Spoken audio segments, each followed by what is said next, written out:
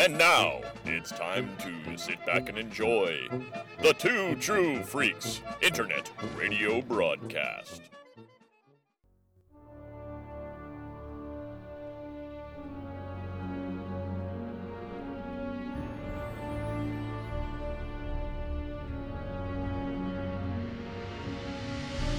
Red alert! All hands to battle stations. Engage.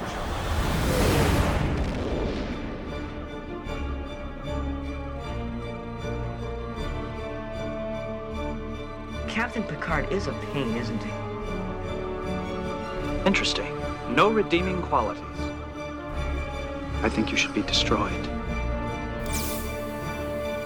The great Captain Picard of Starfleet falls to Earth. Go back. Thou shalt most certainly die. Protect yourself, Captain, or they'll destroy you. We are dangerous.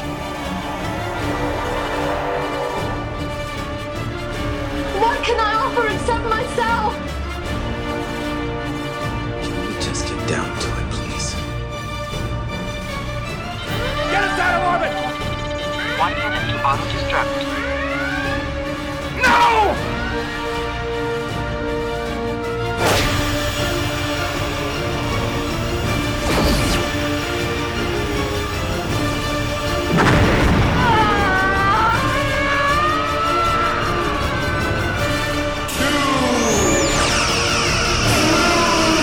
Shut up, Wesley.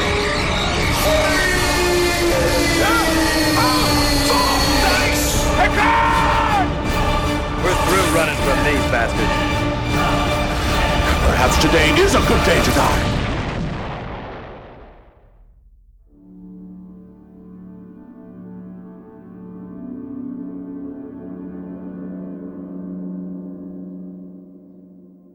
Hello and welcome to Star Trek Monthly Monday. It's the Next Generation edition. We are up to episode number 45. I'm Chris Honeywell.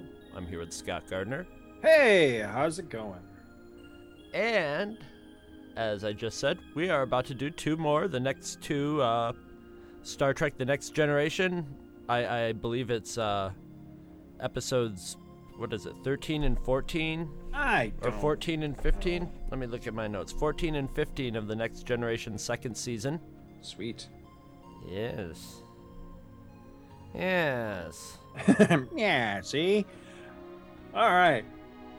So, let's see. Oh, that reminds me. I do have a little bit of preamble. Actually, it's not a little bit of preamble. It's awesome preamble. Now, if you listen to Star Wars Monthly Monday, and come on, why the hell wouldn't you? You'll know that that I gushed quite a bit about a recent thing that I got in the mail, an early Christmas present that I got from my my good buddy Andrew Leyland of the ever excellent Hey Kids Comics podcast. He sent me some comics in the mail, and I gushed and was all over the Star Wars UK issues that he sent me. There was actually one other thing in there that I'm ashamed to admit that I only ever gave it kind of a cursory once-over because I thought I knew what it was. I thought that I either owned it or had owned it at one point. So I don't want to say I was dismissive of it, but I was a little bit dismissive of it. Only because I thought this was something I already owned. This is Star Trek. It's simply just called Star Trek Winter Special. And the cover on it's really awesome. It's Kirk and Spock, movie era Kirk and Spock from Star Trek II. It's got Khan's face, kind of like misty, cloudy, almost looking like a ghost or something. In the background, it's got the Enterprise on it. I thought that this was some sort of like UK version of like the poster magazine or the official magazine for Star Trek II. And I was dead wrong. I opened this thing up. And this is, I'm not sure exactly what issues of the series this is. I should have looked this up. But this is one of the first stories right after Star Trek The Motion Picture. This is from Marvel, and it's reprinting the story called The Haunting of Thalos. And it's drawn by, it's written by Marv Wolfman, art by Dave Cockrum and Klaus Janson. Now, as I recall, the story wasn't half bad. You know, I'm not a fan of the Marvel Star Trek series. If you've listened long enough to Star Trek Monthly Monday, you'll know that I reviewed those quite a while back, and I didn't really have positive things to say about them. However, I remember this storyline being pretty decent, but the really awesome thing about this is that not only is it reprinted in a huge format, I mean, this is even bigger than the Star Wars UK books. It's even bigger than that. It's like true magazine size. It's in stark black and white, which is just gorgeous. Really makes the art stand out. But this is that story where the Enterprise is flying along through space, and this is Star Trek the Motion Picture era Enterprise. So this is my favorite era of Star Trek. You know, the Enterprise is the movie Enterprise. All the uniforms are from Star Trek the Motion Picture. You know, it's that whole era. This is the one where they're flying along through space, and they come across literally a haunted mansion floating out in the middle of space. Now, I just did my Haunted Mansion episode, and I hope you guys listened to and enjoyed. And I opened it up, and the very first page of the comic is literally the Enterprise, like, holding station right outside the Haunted Mansion. And I was just like, oh, this is awesome. So, I mean, there's no way that Andy could have planned this or synced this up, but it just, you know, just through life and happenstance, it just syncs up perfectly. I was so excited about this. This is awesome. It turns out to be some completely ridiculous plot to do with the Klingons or something, but it's a lot of fun. I really got a kick out of this, and I really wanted to say to Andy, thank you so much for throwing this in there, because I got the biggest kick out of this. Plus, you know, for something that has Star Trek II so prominently on the cover of it, everything inside here is devoted to Star Trek the Motion Picture. There's pinups. There's a poster, there's little diagrams. Everything in here is motion picture, you know, the first movie era. I love this. It's really, really nice. I mean, honestly, the only thing that's in here that's Wrath of Khan at all is half of the poster is shots from Wrath of Khan, but everything else is from the motion picture. So I just thought this was really, really cool. And I'm becoming quite enamored of UK, you know, Marvel UK stuff reprinting from this era, because I love the oversized format, and I really dig the black and white. This is really, really cool. So again, thank you so much. I'll be posting a scan, or maybe a few scans from this, at least the cover anyway, because I've already scanned the cover, but I might scan just that first page so people can see how awesome it looks. I just love this shot of the Enterprise sitting out in space, and there's this space haunted mansion just floating out there in front of it. It's just a great picture. It's really, really cool. But that's all I got for preamble stuff. The unofficial sequel to Cat's Paw. You know, it just hit me that was actually supposed to go in the TOS edition, wasn't it? If you want to edit, couldn't wait. If you want to edit that out and throw it into that show instead, I'm perfectly fine with that, because I totally forgot that we're it's all Star Trek. All right, so we ready to? Do you have anything Star Trek-ish to go? Not really. Oh, I just completely lost my pace. Oh, there we go. Don't you hate it when a book snaps shut on you and then you're like, I don't know where my place was in this. All right, so I have an announcement to make. You know, one of my least favorite things when I was a manager in any job is when you have to perform that unpleasant task of letting somebody go. It's particularly hard when you know, times being what they are, and people, you know, they have mouths to feed and things like that. I know, and especially when you think of what happened when we let Orca Stay Free go. Yeah, she went downhill fast. But, you know, on the flip side, when someone, you know, I hate to be harsh, but when someone just deserves to be let go, because frankly, they just done a shitty job. You know what I'm saying? Yeah. It's never really easy, but you trying to tell me something? No, not you, not yet. Okay. In this case, we're bidding farewell this issue. I have to give the pink slip to Larry Nemecek, because I'm just sick and goddamn tired of his shitty. You're gonna give him the Nemecek? He's getting Nemeceked. His shitty synopses in the Star Trek The Next Generation companion. I've had it up to here. And it occurs to me kick him right in the Nemasack. It occurs to me that I don't know why I never thought of this before, but there are actually synopses for every single episode in the Nitpickers guides, and I actually really get a kick out of these. If you guys are Star Trek fans and you've never checked out Phil Farron's Nitpickers guides for Star Trek and Star Trek The Next Generation, I think there might even be one out there for DS9. I'm not sure. That one I don't own. They're awesome. But they are a riot. They're a great bathroom book. Yes, they are. They are absolutely hysterical. And I was flipping through these, just looking at what he had to say about the episodes that we're going to be talking about tonight. And it occurred to me that, there's synopses in here. Why did I never think to just go with his? So I'm going to try this out, and we'll see how we like it this time around. So first episode we're going to cover is the Icarus Factor. Next time on Star Trek: The Next Generation. Today, I am a warrior. Lieutenant Worf takes part in a savage Klingon ritual. Commander Riker faces a vicious feud with his father. We could clear the air once and for all. You're on. Each one confronts a do-or-die test of courage. This fight is all we have left. On Star Trek: The Next Generation.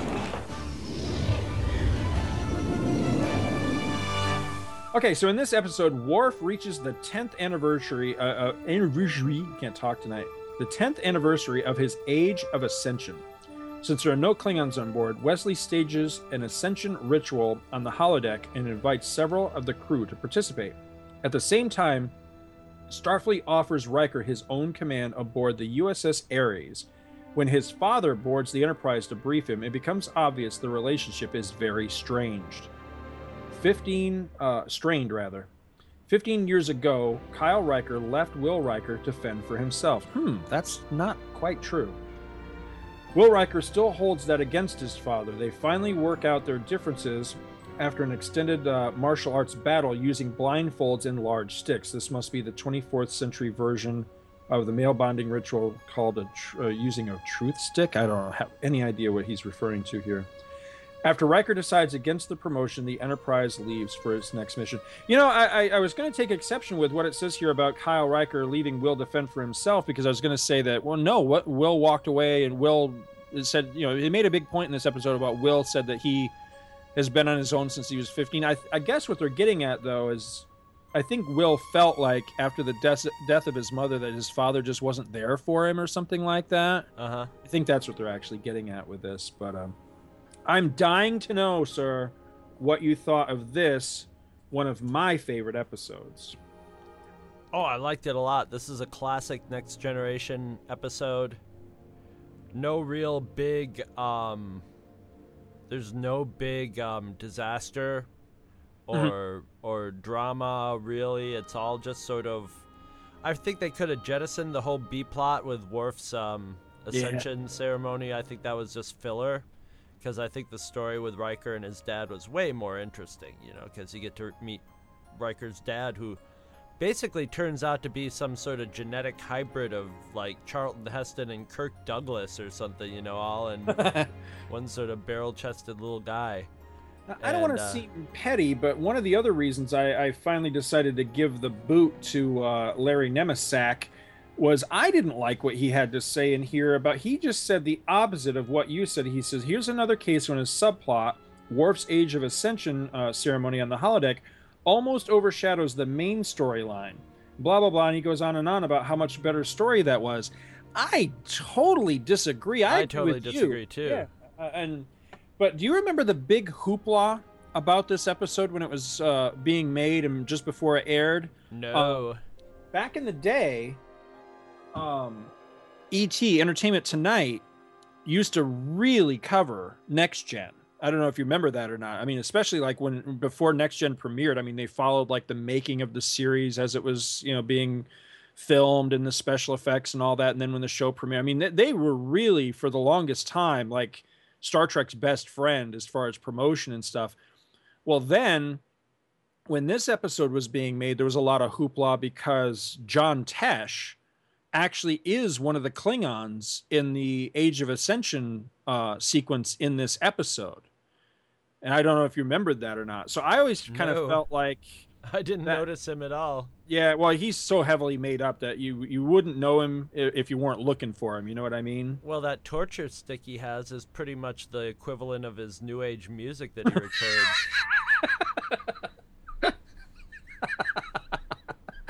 It's a very Tron episode. You got the guys with the sticks zapping people on the side. You got like Riker and his dad fighting in their Trons. They're like a mixture. It's like a mixture of Tron and Luke fighting, training on the Millennium Falcon in Star Wars, where they put the blast shield down over his eyes. Now, had you seen this one before? I don't remember ever seeing this one before. I may have, back in the day, but I don't remember it at all. Yeah, I was very excited. It was one that I hadn't seen, and whenever I like when you meet the crew's families or new characters and stuff, and that guy was a classic. The guy who played Riker's dad is a classic Star Trek character actor. Like I said, he looks like Heston and Kirk Douglas mixed together. He looks like what you would expect his dad to be like. He reminds me a lot of Shatner. A whole lot of Shatner. Mm-hmm.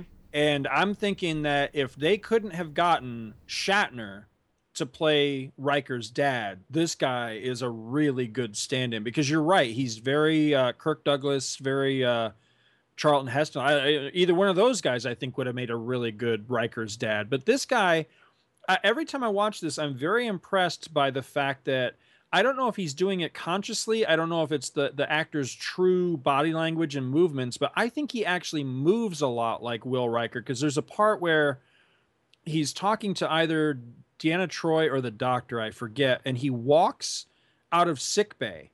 And if you watch him walk out and the way he goes around a corner, it's very much like when Jonathan Frakes has this thing where he's walking. He almost skulks when he walks. He kind of walks with his head down and his shoulders hunched, like he's trying to fit through a doorway or something. You know what I mean? He's got a very distinctive walk, especially when he's a little bit pissed off. And in that sequence, he's really mirroring Will Riker's body language. And again, I don't know if it was conscious or unconscious, but I love that, because it's one of those things where if you ever watch family members and you can notice, like with the kids, you watch them and you can see where they've picked up the tics of the parents. I like that. And it adds a level of authenticity to this episode. I got a kick out. I like this. His name is Mitchell Ryan, and I had meant to look up his resume to see what else he'd been in. I know I've seen him on other shows before, but it's escaping me at the moment what else he has done. But I liked him a lot, and I'd really like to find out if he's ever been in any of the... in reference to Star Trek, I don't know if they call it expanded universe or what they call it, but you know what I mean, like the novels and comics and all that. I'm very curious if he's ever popped up again, because the storyline with him in this is great. He's got a connection to the Tholians, which is the episode that we're going to cover on the TOS this time around. Yeah, I was really excited when I saw that. I'm just like, how lucky is that once again, we have something to tie. This is a really good one to tie together. This isn't even one we have to strain our imagination for, Right. One of the things I think I like the absolute best in this is that, now I'm a big fan of the character of Dr. Pulaski anyway, but I think this episode really puts some meat on that character's bones, if you know what I mean. It finally gives her a backstory. It gives her a humanizing element that I think that she really needed beyond just being a female version of Dr. McCoy. Right. I totally buy her and Kyle Riker being an old couple, reunited. I mean, they really seem like they have on-screen chemistry, and I like that. I think they're solid in this episode. Hell, I'm actually more interested in their story in the episode than the other plots going on, to be honest with you. I really dug the two of them. Oh, I like that they they gave her that she had some sort of romantic. I like the way they dealt with the romantic backstory with her and him too, because it was very realistic. She was pretty much just like, yeah, that's right. It happened, and so she felt like, well, Actually, she's a female McCoy. She feels pretty comfortable being perfectly frank almost any point in time. Right. But there was definitely an intimacy between the two of them. So when they had conversations, they were very meaningful they were able to fill in a lot of storyline and have these intense conversations and make it feel like it was, it felt real rather than something cooked up to be a dramatic romantic subplot or something. It wasn't really a romantic subplot. It was just sort of a little coloring that was added in here, which they seem to like to do that I have a feeling, Roddenberry's involved, so I have a feeling there was a lot of hanky panky in the Next Generation, because almost everybody's got some sort of history with, I mean, when they set up the Enterprise, you had the captain had probably slept with the doctor in the past, and right, and the first officer had slept with the ship's counselor at some point in time before that, and then when you get into the general population, who knows what kind of crossing over there's been. Oh yeah, so that seems to be a very popular thing, is like people meeting and mating in the past. Well, I mean, Will Riker's really macking on that girl in the lounge scene in the beginning of this. I get a kick out of that every time, because you can really see him working on that. But I like the scenes in the bar in this one quite a bit. And O'Brien is, like, in my mind, he's like a full official, like, member of the cast with this one, because he's hanging out with Riker. They're having a drink, and I really like that character anyway. But I got a kick out in this one too, because he's kind of the Scotty of the show. He's in a kind lot of the ways. Scotty. He looks like a gardener too, man. I just want to say it right now. He's got a little Randy in him, so he does. Well, see, I would have been totally fine with them jettisoning LeVar Burton as Geordi, as the engineer, and plugging O'Brien into that spot, because later in DS9 that is the spot that he fills. He basically becomes chief engineer. Right. Well, you could have found another position for Geordi anyway. Right. It's like substitute photon torpedo or something like that. Yeah. Well, speaking of useless, let's talk about the true. Like, once again, Counselor Troi, she gets a lot of FaceTime in this, but I'm watching, and she's doing some of her counselor work, but I'm watching her and I'm like, Betazoids are, like, known for their psychic powers and their empathy and all that, but she's not really doing anything that any skilled counselor couldn't do, insightful. She's not pulling stuff out of anybody's subconscious or anything. She's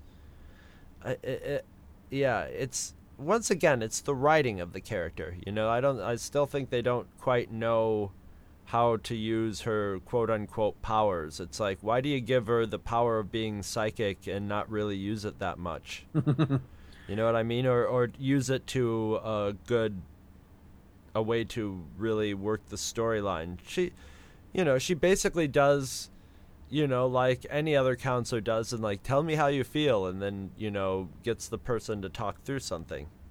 Or you seem tense or something. Well, yeah, anybody can tell that when they walk through the room gritting their teeth and, So, yeah, there's a lot that could have been jettisoned from this show, but it wasn't really that distracting. The subplot with Worf, I thought it was going somewhere else. I thought it was going to go into some sort of misunderstanding. I pretty much figured it was more Worf being just grumpy that he might lose Riker, because they seem to get along really well, and he really likes Riker. So he's a Klingon. He has Picard's his captain, but Riker has more of the feel of, like, Worf's commander, what I mean? The guy he looks up to, truly looks up to. Well, not just look up to him, but, he can actually he could be buddies. Right. With Will Riker. I mean, he respects him. Well, he is his officer, but at the end of the day, they could hang out together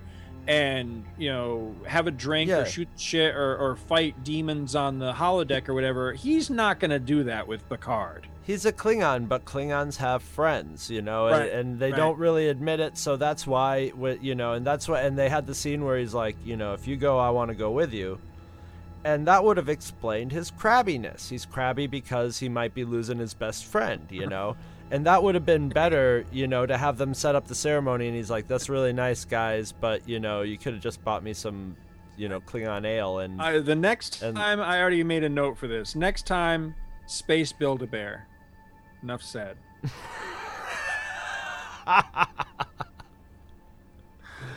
On the subject of the whole subplot with Worf, I would like to, with your permission, start a new segment for Star Trek Monthly Monday called What I Learned from Star Trek This Month.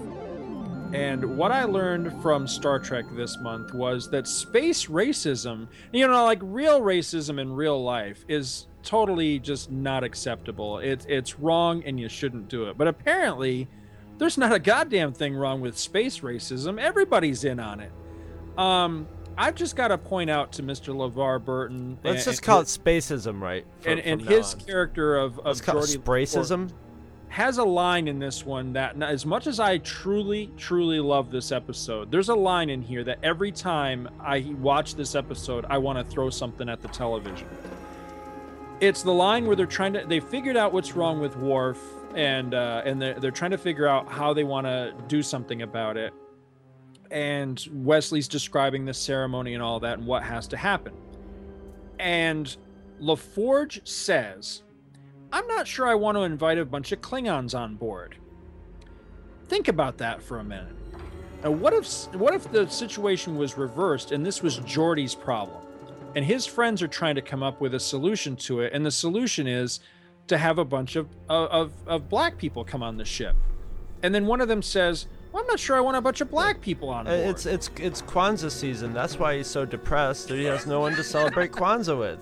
Now, I'm not trying to stir shit. I'm just saying. No. Racism is racism. You can't have it, you know. I mean, just because these are fictional people, Klingons in this case, doesn't make this shit any more acceptable, does it? Well, now, this is an argument that's not a very good argument.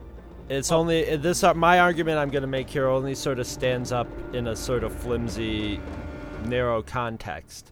But because this show has had many examples of that. We're only in the second season, and there's been many examples of somebody saying something about an alien race that's kind of sketchy. Right. And it's not like in the comics where it's some like crabby ensign or something, you know. It's like one of the main characters or one of the characters who are themselves a minority or an alien of some sort, you know, have said things like that. So, but in the case of the Klingons, it's sort of like with, although, you know, they should be over it by now. I think maybe like you could see Klingon racism being one of the racisms that holds out the longest, because the Klingons are just a pricky species to begin with. You know, now I'm stereotyping them. But no, you make a good point. Data says the same thing. They're hard to get along with. Yeah, you got to really work. Klingons have what does he call it? I'm trying to remember the exact word. Something about a blah, blah, blah, biological or something. Natural, that's the word he uses. They have a natural predisposition to hostility. I'm thinking, that's stereotyping. But it's totally true with Klingons. I mean, you could be like, okay, I'm going to love Klingons and be nice to Klingons. And you could be nice to Klingons all you want. And we've seen it many times in here, you know, they don't really feel any kind of need to feel nice back, and when they do, it's this sort of grudging, like, you're welcome, you know, like the Fonz having to say I'm sorry or something. You just can't. It really hurts to utter those words.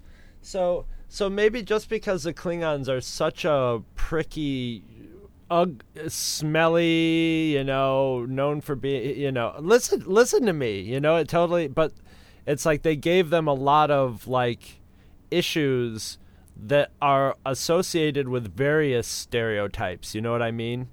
So the fact that people are starting to like work with the Klingons, that shows how advanced, I guess maybe, I don't think they're doing it on purpose, but I guess it shows that, yeah, mankind's not quite there yet, which is fine with me, but mankind sure does act smug like they are there. That's what gets me about Star Trek: The Next Generation is, if they would admit more like, yeah, we still got a long way to go as humanity. We're not that perfect thing yet, but we're trying. But no, they act as if they're there, especially in Next Gen. Yeah. They're kind of sanctimonious about it sometimes. Yeah, Kirk never got smug about it. He would just give a speech every once in a while. But those they weren't smug speeches, or they weren't, there's a lot of dismissive like, blah, blah, blah, blah, especially from Picard about, a variety of things that we've cataloged in the past few years. And, so maybe if they ever set another Star Trek, in the next, take another 100-year hop, maybe we'll see the smugness gone. And, though, if humanity advances too much, it's going to be a pretty boring TV show. Right. Or at least it's going to have very boring characters. Well, it creates the possibility that they're not what they think they are. Right. That maybe humanity got its act together in the sense that we no longer fight amongst ourselves. We no longer have a problem with people that aren't our skin color or things like that. But ultimately, all we did is we all decided to get along and take that shit out into space. Right. So now, white Earthmen and black Earthmen get along just no problem. Fine. We don't have a problem with each other. Earthmen. It's like now we can go out there and we can all be prejudiced against the Klingon. I don't know. I mean, that's kind of an ugly concept in itself, but that kind of seems like that's what's happening here. Yeah. It's not happening on like modern day Earth level where it's just like or when I say modern day, I say the last 100 years of our history, where there's like an there's like members of the Federation who are like, yeah, I don't think it's such a good idea to be hanging around with the Klingons and stuff like that. It's just this sort of like lingering whiff of it, and I just don't think they're putting it in there on purpose. I think it's just the writers not being aware that they were doing it as much. And plus, Star Trek writers at that time are trained to just think of the Klingons as the greasy faced bad guys from the original series. So maybe that's coming out in the writing of Next Generation. One thing I would have liked to have seen, because in this one scene you can kind of give Geordi a slight pass in the fact that there's not really anybody to call him out about it, because Wesley, I think, isn't really the person to say to Geordi, geez, man, you shouldn't say that. And Data, while he is technically, Geordi's superior officer, he's also his good friend, but he's also, I think, still being portrayed as naive enough that something like that would slip right past him. So I think went by, yeah. I think a better way to handle this is that either later in the episode or in another episode further down the road, something like this happens again, and somebody like Riker steps up and say, "Hey, you need to stifle that shit," Yeah. Because Kirk did that in the original series. There was the episode, what is it, Corbomite Maneuver, I think, where the guy has racial issues. Well, no, it's not Corbomite Maneuver, but anyway, he says to the guy, if you have any prejudice, you leave that in your cabin. Don't bring that to my bridge. Something to that effect. You know the scene I'm talking about? Oh, that's right. Yeah, I remember that. What is that? Balance of Terror, I think. Balance of Terror, right, yeah. Right. So, he's acknowledging that, yeah, we may still have those foibles, but they don't have any place in the professional environment of the ship. I think that kind of needed to happen in this instance, and there wasn't anybody there to call Geordi on it. But we do see it come up again, because I remember when we did our Generations episode, I pointed out the fact that Riker does the same damn thing in that, where he says, just the way he says the word Klingon. And Worf is standing right there next to him when he does it, too. He's like, Klingons. Like, I hate those assholes. It's like, hello, dude, Klingon right here. But it just makes me laugh, the hell else? I know sometimes I feel like maybe I'm just too close to these things, because sometimes things that are supposed to be funny and that other people find really funny just kind of get under my skin. I try to let this one go, but it does bug me. And I freely acknowledge that it's purely from a Trek nerdist perspective. But the scene where Data goes up to Worf in the bar, and Worf screams right in his face, tells him, "Be gone," and screams at him. Data actually seems afraid of Worf. I mean, he's startled. He takes a step back. He goes to the bar. And he's very sheepish, and he and Geordi leave. And I realize that it's intended to be comedic. You know, Data could mop the floor with Worf. I mean, we saw that in the episode with his brother. Jesus, now I completely forgot. Well, his he's name. not. You know, maybe he's not shaken by the physical threat of it, as his friend just like snapped at him, you know, out of nowhere when he, you know, I'm just going over to help, and he should be happy because that's what everybody else on the Enterprise would be like. Why, thank you, friend, but I just need a moment to myself. Okay, no problem, friend, and he would have gone away. But you know, I mean, Worf goes, "Be gone with you." You know, sweat all over his face and stuff like that. So. Yeah, and I get a little put off sometimes thinking Data's showing too much human traits, but then I realize that's probably you know, he's got that sort of learning curve programmed in, and right. he's picking stuff up as it goes along, so he becomes more sophisticated, you know, by dribs and drabs as you go along. So he's learning. He's like an autistic person where he's learning to pick, you know, to mime and mimic what other people do and use it in the right context in the right place most of the time. See, that's going to come up in our discussion of the next episode, so I'm actually kind of anxious to get to that, so I'll wrap up my notes. I like the discussion of this character, Flaherty, I think was the character's name, that was going to be somebody or other on the ship that Riker was considering going to. It said something about having this ability to instantly extrapolate communication and understand languages and all that. That actually like a gets Babelfish. Yeah. Well, idea gets recycled into the character of Hoshi for Enterprise, who she was kind of the Deanna Troi of that series, in my opinion.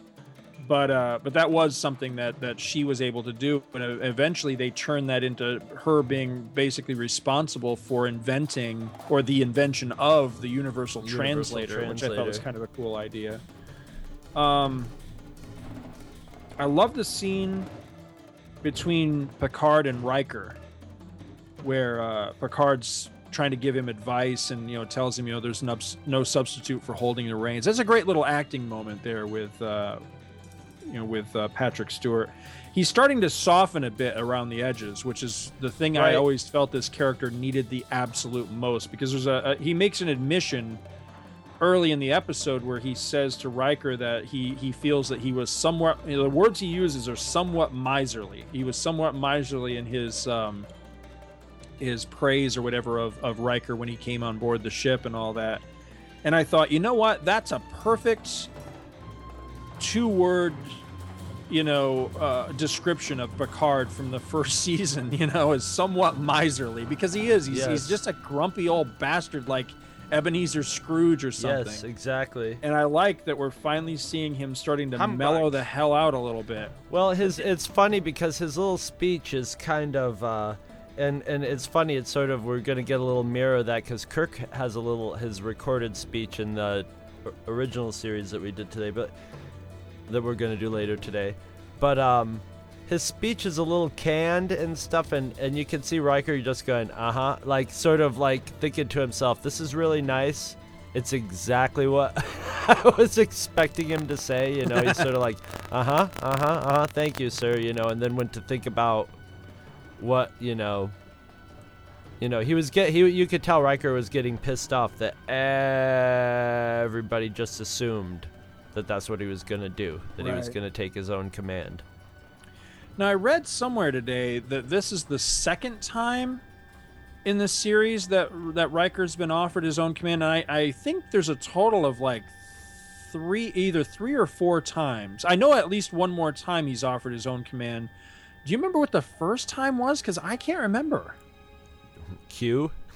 Didn't Q offer him like? No. I mean, command of his own his own ship, though, and I'm stumped at the moment. I can't. Oh, remember. he had command. Well, he had command of a Klingon ship for a little while.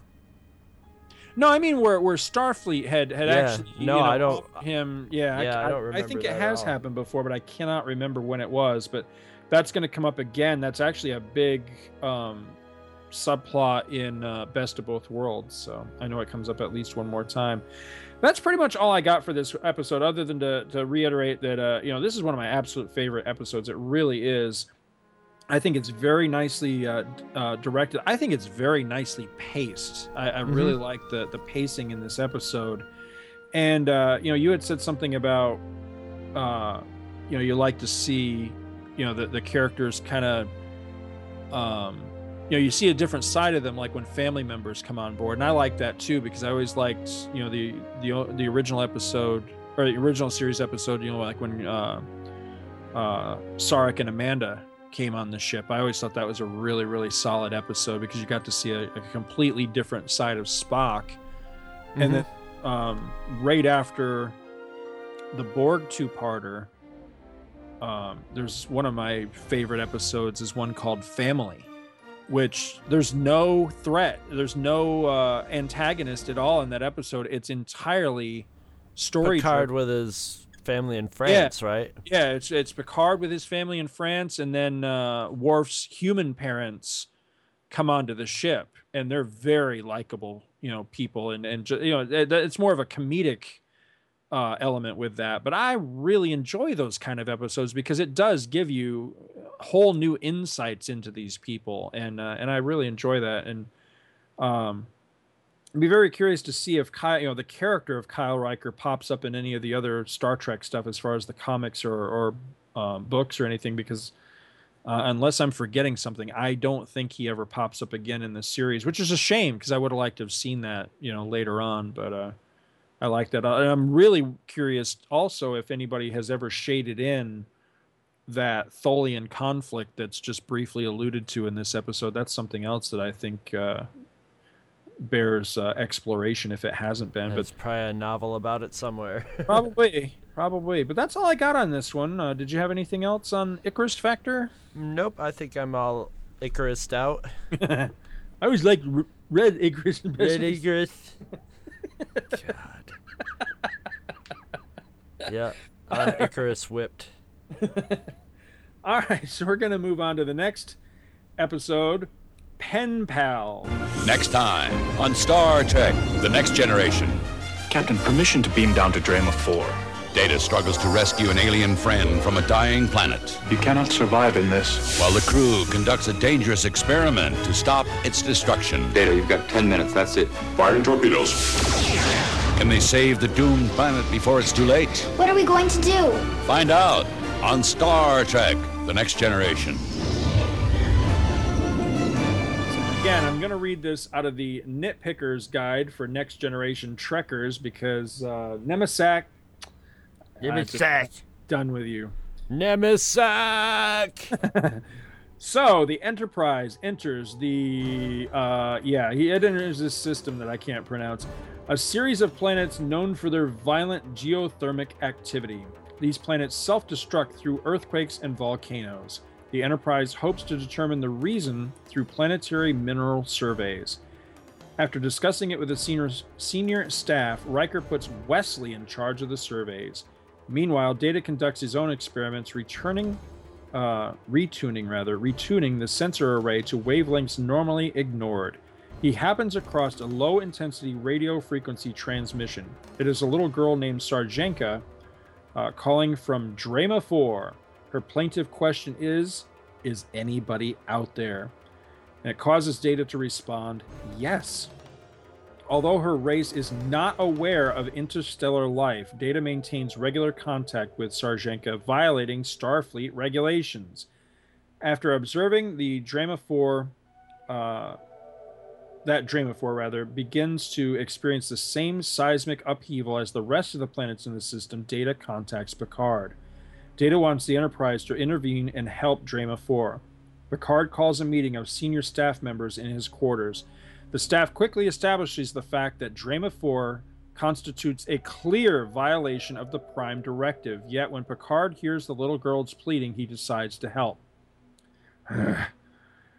At the same time, Wesley's team reports the cause of the planet's distress. The planet is growing dilithium crystals in a uniquely aligned configuration. The crystals are converting the heat of the planet into mechanical motion, which translates into seismic upheaval. Later, the team suggests a solution. They propose using probes to burrow into the blah, blah, blah, blah, blah. They save the planet.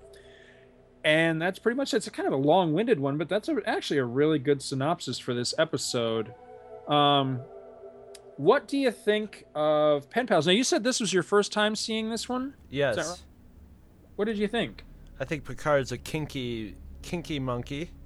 He talks about, with their first little speech, he talks about spaces only animals can fill, and I really don't, that's too much information, Jean-Luc. And this is when I first realized, okay, you know, Wesley's mom is gone this season. And I never really put any thought into who's in charge of raising Wesley, and it turns out it's the same boring committee. They're running Wesley the same way they do the ship by committee, and in the ready room, just sort of like, I think Wesley should do this, and I think we should give Wesley some more responsibility, and it's just like, oh God, man. That's not the way I would want to be raised. There were a lot of surprises in this. I would have, they set it all up for like Wesley's probe not to work. What an interesting story it would have been if their probe didn't work, or actually sped up the process and the planet got wiped out. Yeah, that's what I was kind of thinking was going to happen too. Yeah. Because and then all of a sudden, Wesley would have that. Then you could have an even more complex, conversation with Wesley about responsibility at the end of it. But it was funny because it's like, let's give Wesley some responsibility and build his confidence and stuff. But at the same time, and he learned some lessons about authority, about like, if you've got the authority and you tell someone to do something, 9 times out of 10 they'll go, okay, and do it, And that was a nifty little scene where the guy who sort of balked it and argued against doing something, and then he backed down and then came back and told him to do it, and the guy was like, okay, instead of, going, why should I listen to you or whatever. Listen here, you snot-nosed little twerp. I'll take you out in the parking lot and whoop your ass. Which is exactly what he was expecting. Exactly what I would do. Yeah, Scott, you would have some frowny faces next to your name on the Enterprise if you worked there. They'd have to go. He's 20. Just remember, it's 20th century, man. You gotta let him. But yeah, but okay, so he gets this little esteem building thing, but at the end of the day, he ends up on his first assignment. He saves a world, and all his decisions are good decisions. It's just like that could kind of make him a little megalomaniacal, don't you think? Or maybe be a little too much, You just brought up something I had never considered before, that this actually does play in much later in the series. I'm thinking this is like possibly the very last season, that there is an episode that kind of deals with this sort of thing where Wesley Crusher's now, a young man. And if I'm remembering the episode properly, the whole thing is he's come to find life kind of a drag, because everything's just come natural to him because he's like this, super genius, and he's a super genius, and he also, let's be real, he's got the fast track. Mm-hmm. I mean, I was very surprised there wasn't any, like, they didn't address any kind of resentment from the other people that he was a little younger than, going, I heard Picard was dorking Wesley's mother, and and he's just some kid on the Enterprise, and all of a sudden he's on the bridge, and now he's our boss. What's going on here? Right. So, but there's none of that, because it's the Enterprise, they're consummate professionals. Whatever. And, yeah. And so I mean, Wesley, it does sort of just get handed off to him in the guise of being like, let's give Wesley some responsibility and let him start learning the hard lessons. And I mean, Oh, no doubt about it. He gets a nice dose of pressure when, when they have to come up with a plan, and what hinges on that plan is the survival of a species that's been personified now that they've seen the little potato-headed girl, And what is it with the next generation is there's all these little potato head kids in this. All these little aliens are little potato heads with weird chiclet teeth.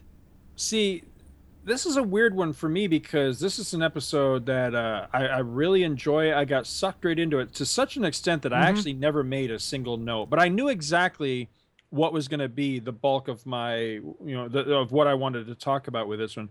In my opinion, the big thing that I take away from this one, the 800-pound Mugatu in the room here is the Prime Directive. Yeah. All right, and an even bigger question to me is, how the hell do you get to be third in line of command of the Enterprise being this naive? And to me, this comes off as an incredible inconsistency in the character of Data. You're either a walking encyclopedia or you're not. You're either, you went through Starfleet Academy and you clearly understand your role and your responsibilities as third of commander of that ship, or you don't. How early on do you think they teach you the Prime Directive? Exactly. In Starfleet Academy.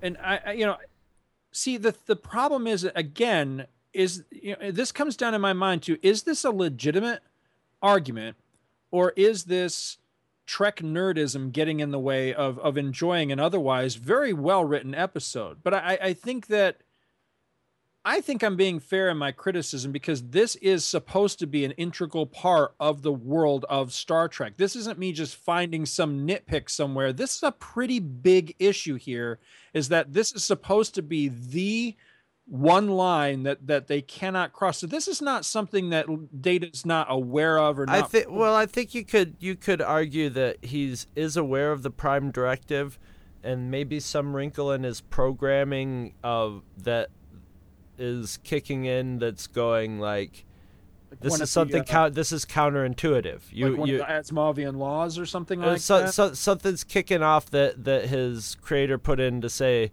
hey, look, sometime you're going to run into, so he's not like a Vulcan who would go, it's sad that I've met this young girl, but the rule is the Prime Directive, so I'm going to have to let her go and just take the hit, where Data doesn't want to see his friend die. He's developed a friendship and a loyalty, and he might have some programming that says that kicks in and says, under certain circumstances with certain triggers, that maybe you might want to start second guessing what the rule book says and doing the wrong thing.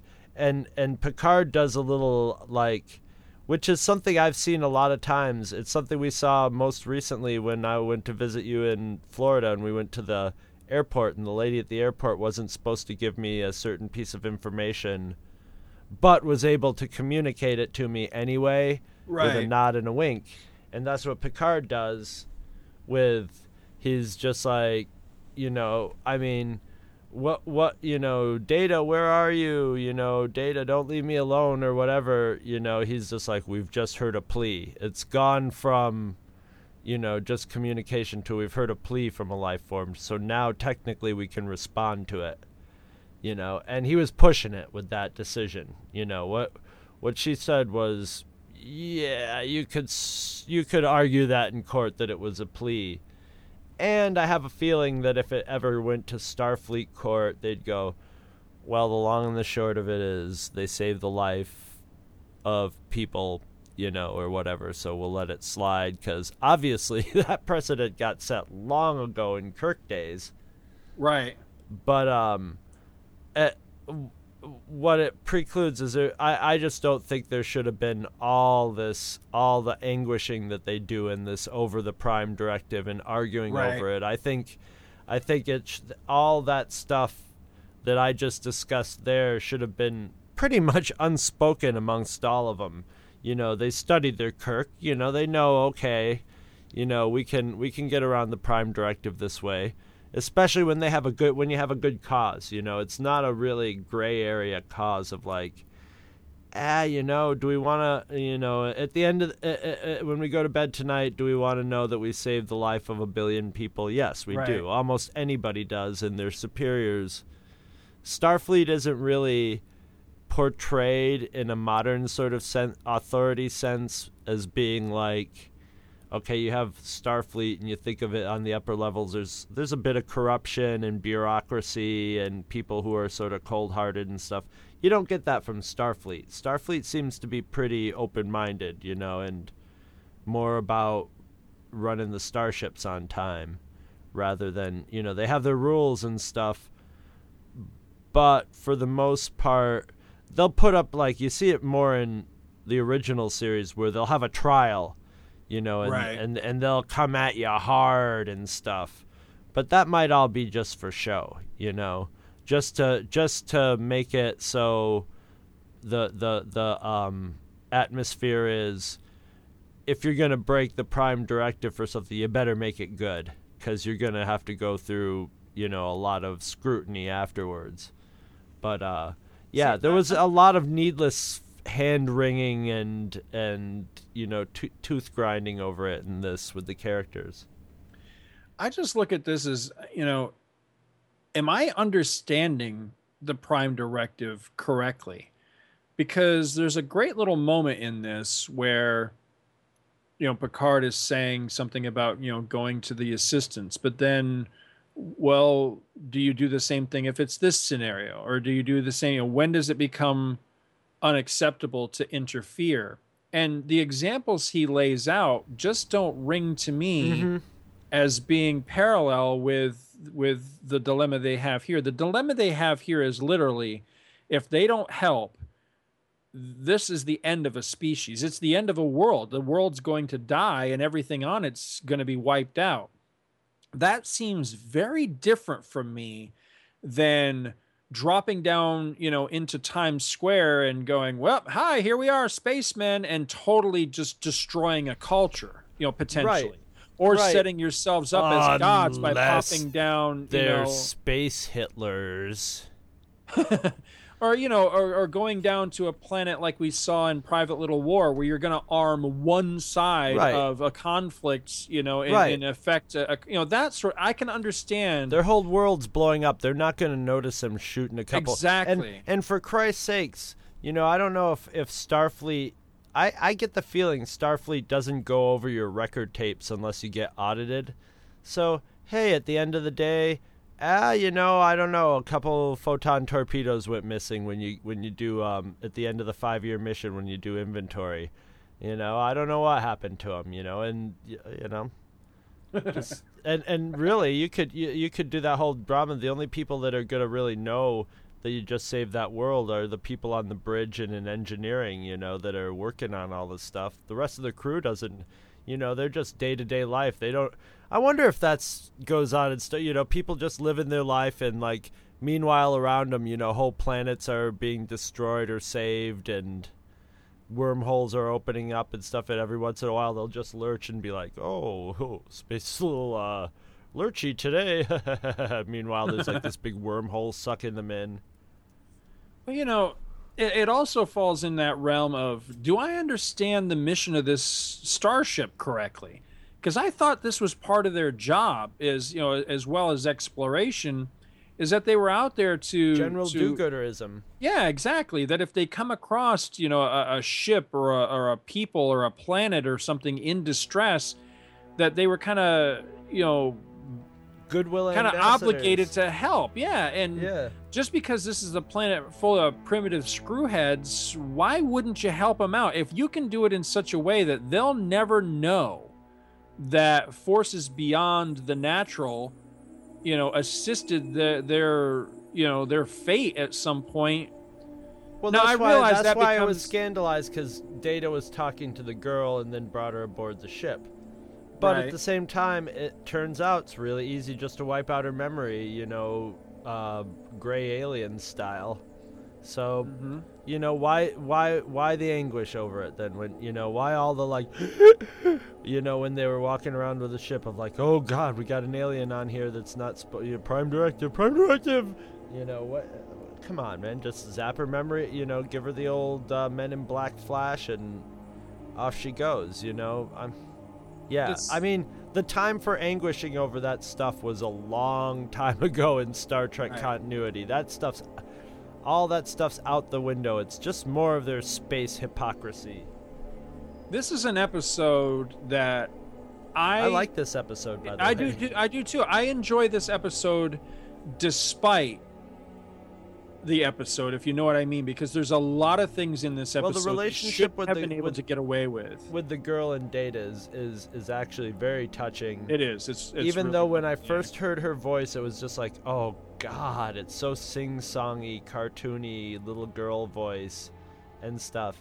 But it's cheesy. But when she was like grabbing his hand and stuff and like acting like a little real kid, where she, you know, she was hiding behind Data when any other people were around, and you know, don't leave me alone here, and that was just really that was played really well.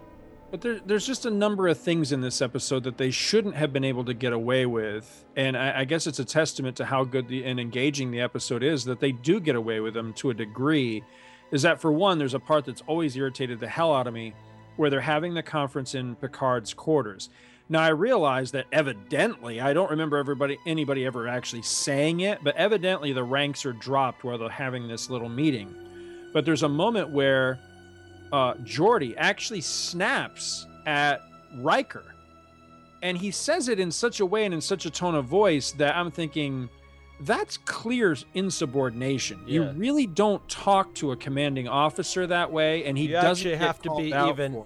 You actually have to be even extra careful of that when you have the relationship that he and Geordi has.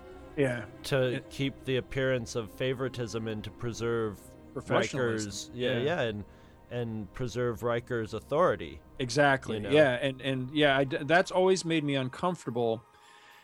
You know, of course, I already touched on the whole thing with Data even, you know, getting into this situation in the first place. But the one that really annoys the hell out of me, there's a really great moment where they've run these circles around each other in the conversation, and there's kind of a lull, and Data just says, so that's it, we're going to let her die.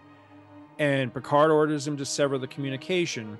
So he goes over to the wall, and then he pipes in the communication from the girl, which seems like, again, clear insubordination. He's not doing what he's been told to do. But then just hearing that girl talk and hear her plea, Picard has this little moment where he just goes, Data. I hate that part, because all of a sudden, just because he's heard this girl's voice, now there's a face attached to this whole thing. Now they're going to change their mind and do something. That makes these people look incredibly bad and callous, in my opinion. And shallow. But They were going to let her die until Data put a face on this situation. Well, that I think, just seems wrong to me. You see, what I think... why I think it didn't play well is there was a little bit of that. There was that involved in it, and there was also the, like, I mean, I got the subtext that Picard really did actually want to help them, but the Prime Directive, and he should have been more pleased when he heard the plea. But at the same time, there was an element of like, oh, well, this makes the whole situation more complicated now, Now instead of just like getting the hell out of here before the planets explode or whatever, or our own problems, now we have to deal with this problem because now it's become personal. Now we've received a plea. And really, what kind of attitude is that? It's like, gotta save another planet. Well, that won't look good on my resume. We have seen time and time again this series, especially this version of Star Trek, stand on a soapbox and deliver a lot of flowery speeches, some of which are really good and some of which are just, groan-worthy. if there was ever a time for Picard to get up on his soapbox and deliver, hopefully, an inspirational speech, now was the time. And he, and he's in my opinion, he kind of drops the ball, because there was what was really needed to sell this scene for me was a moment where, yeah, there's a lot of wringing of hands and everything like that, but Picard to me never seems conflicted enough. He never really strikes me as, gee, Data, I'd really like to help your friend out, but I'm kind of hamstrung by this Prime Directive. He seems to me like he's firmly on the side of, you know what, there's the Prime Directive, we can't violate it, end of story, this little girl's got to die. And then it's the moment with he actually hears her. All of a sudden, like a light switch, his opinions change. And it's like, it doesn't work that way.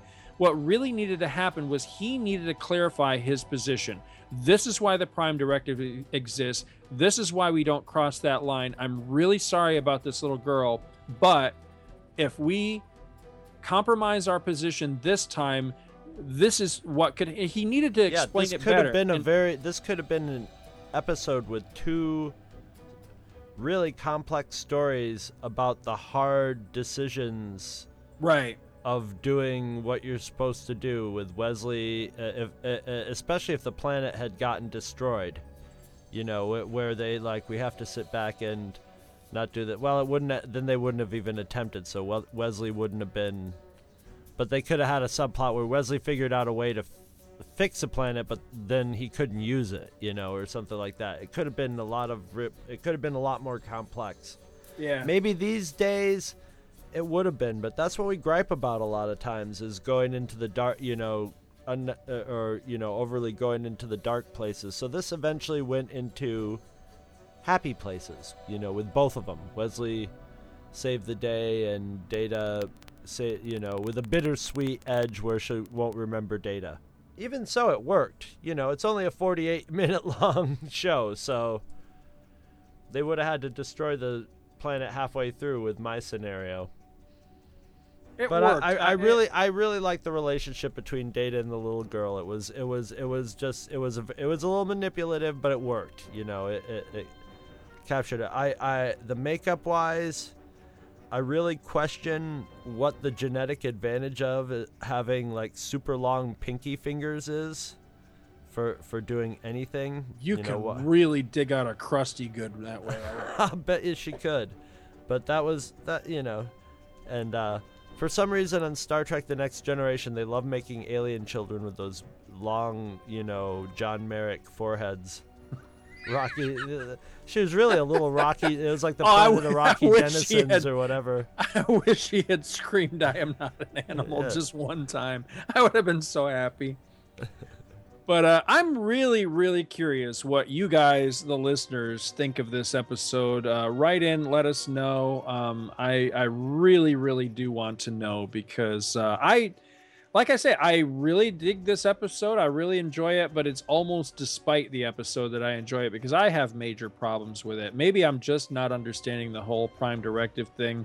I think other than being accused of playing God, I don't see what the big hang-up is with helping these people when they clearly it's give them help or watch them just perish. I don't understand what the hang-up here is, other than you're afraid that in a million years they're going to be the next race of big jerks, Romulans or space Hitlers or something. But by that point you're dead and buried in dust. So what the hell difference does it make? Save the little girl. I don't know. That's how I feel about it. But yeah, I think that's what do you think? Are we about wrapped up for this time? I think we said about all we need to say about these two episodes.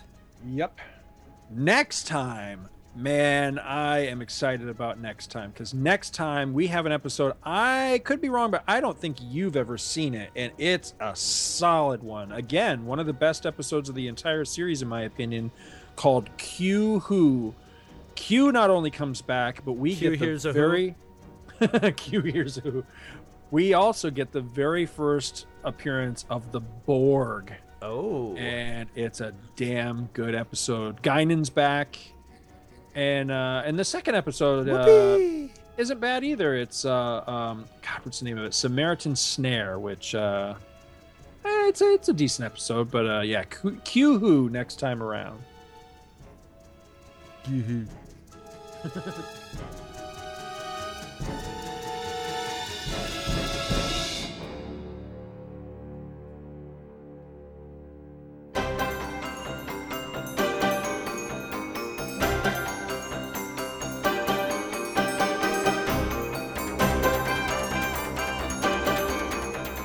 you ever find yourself going to Amazon.com and buying some record or movie or some stupid thing that Two True Freaks have been talking about so that you can catch up on it or you've been reminded of it or something? Well, now, how about this? Instead of going to Amazon.com, go to twotruefreaks.libsyn.com and follow our link to Amazon.com.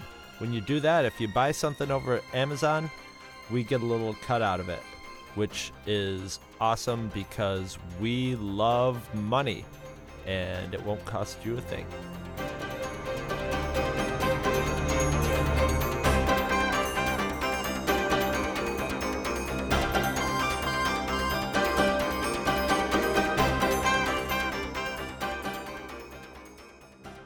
You can sponsor an episode of this or any other of your favorite Two True Freaks affiliated shows. Simply click the PayPal link on our website, donate any amount at all, tell us which show you're choosing and what message, if any, you'd like us to read on your behalf, and you will be an official sponsor of that show's very next episode, with your message read in the show's opener. It's that easy, and there is no minimum donation. Be a show sponsor today.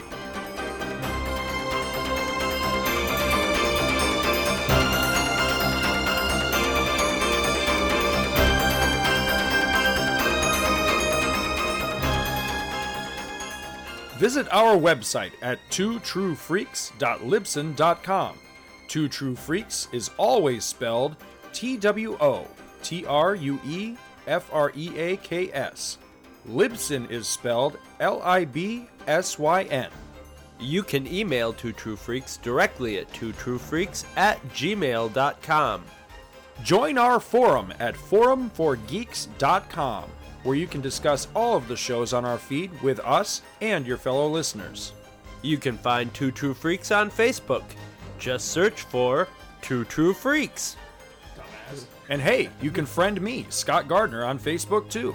My name is spelled SCOTTGARDNER. You can friend me on Facebook too, if you can find me. Now available, Two True Freaks t-shirts. See our website for details. Two True Freaks is a very proud member of the Comics Podcast Network. You can check that out at www.comicspodcast.com, where you can hear our new episodes when we put them up. We are also members of the League of Comic Book Podcasts. For more information, visit comicbooknoise.com/league. If you ever leave your house and you actually have friends, why don't you tell them about Two True Freaks? Thanks for listening. And join us every Monday for new episodes of Two True Freaks.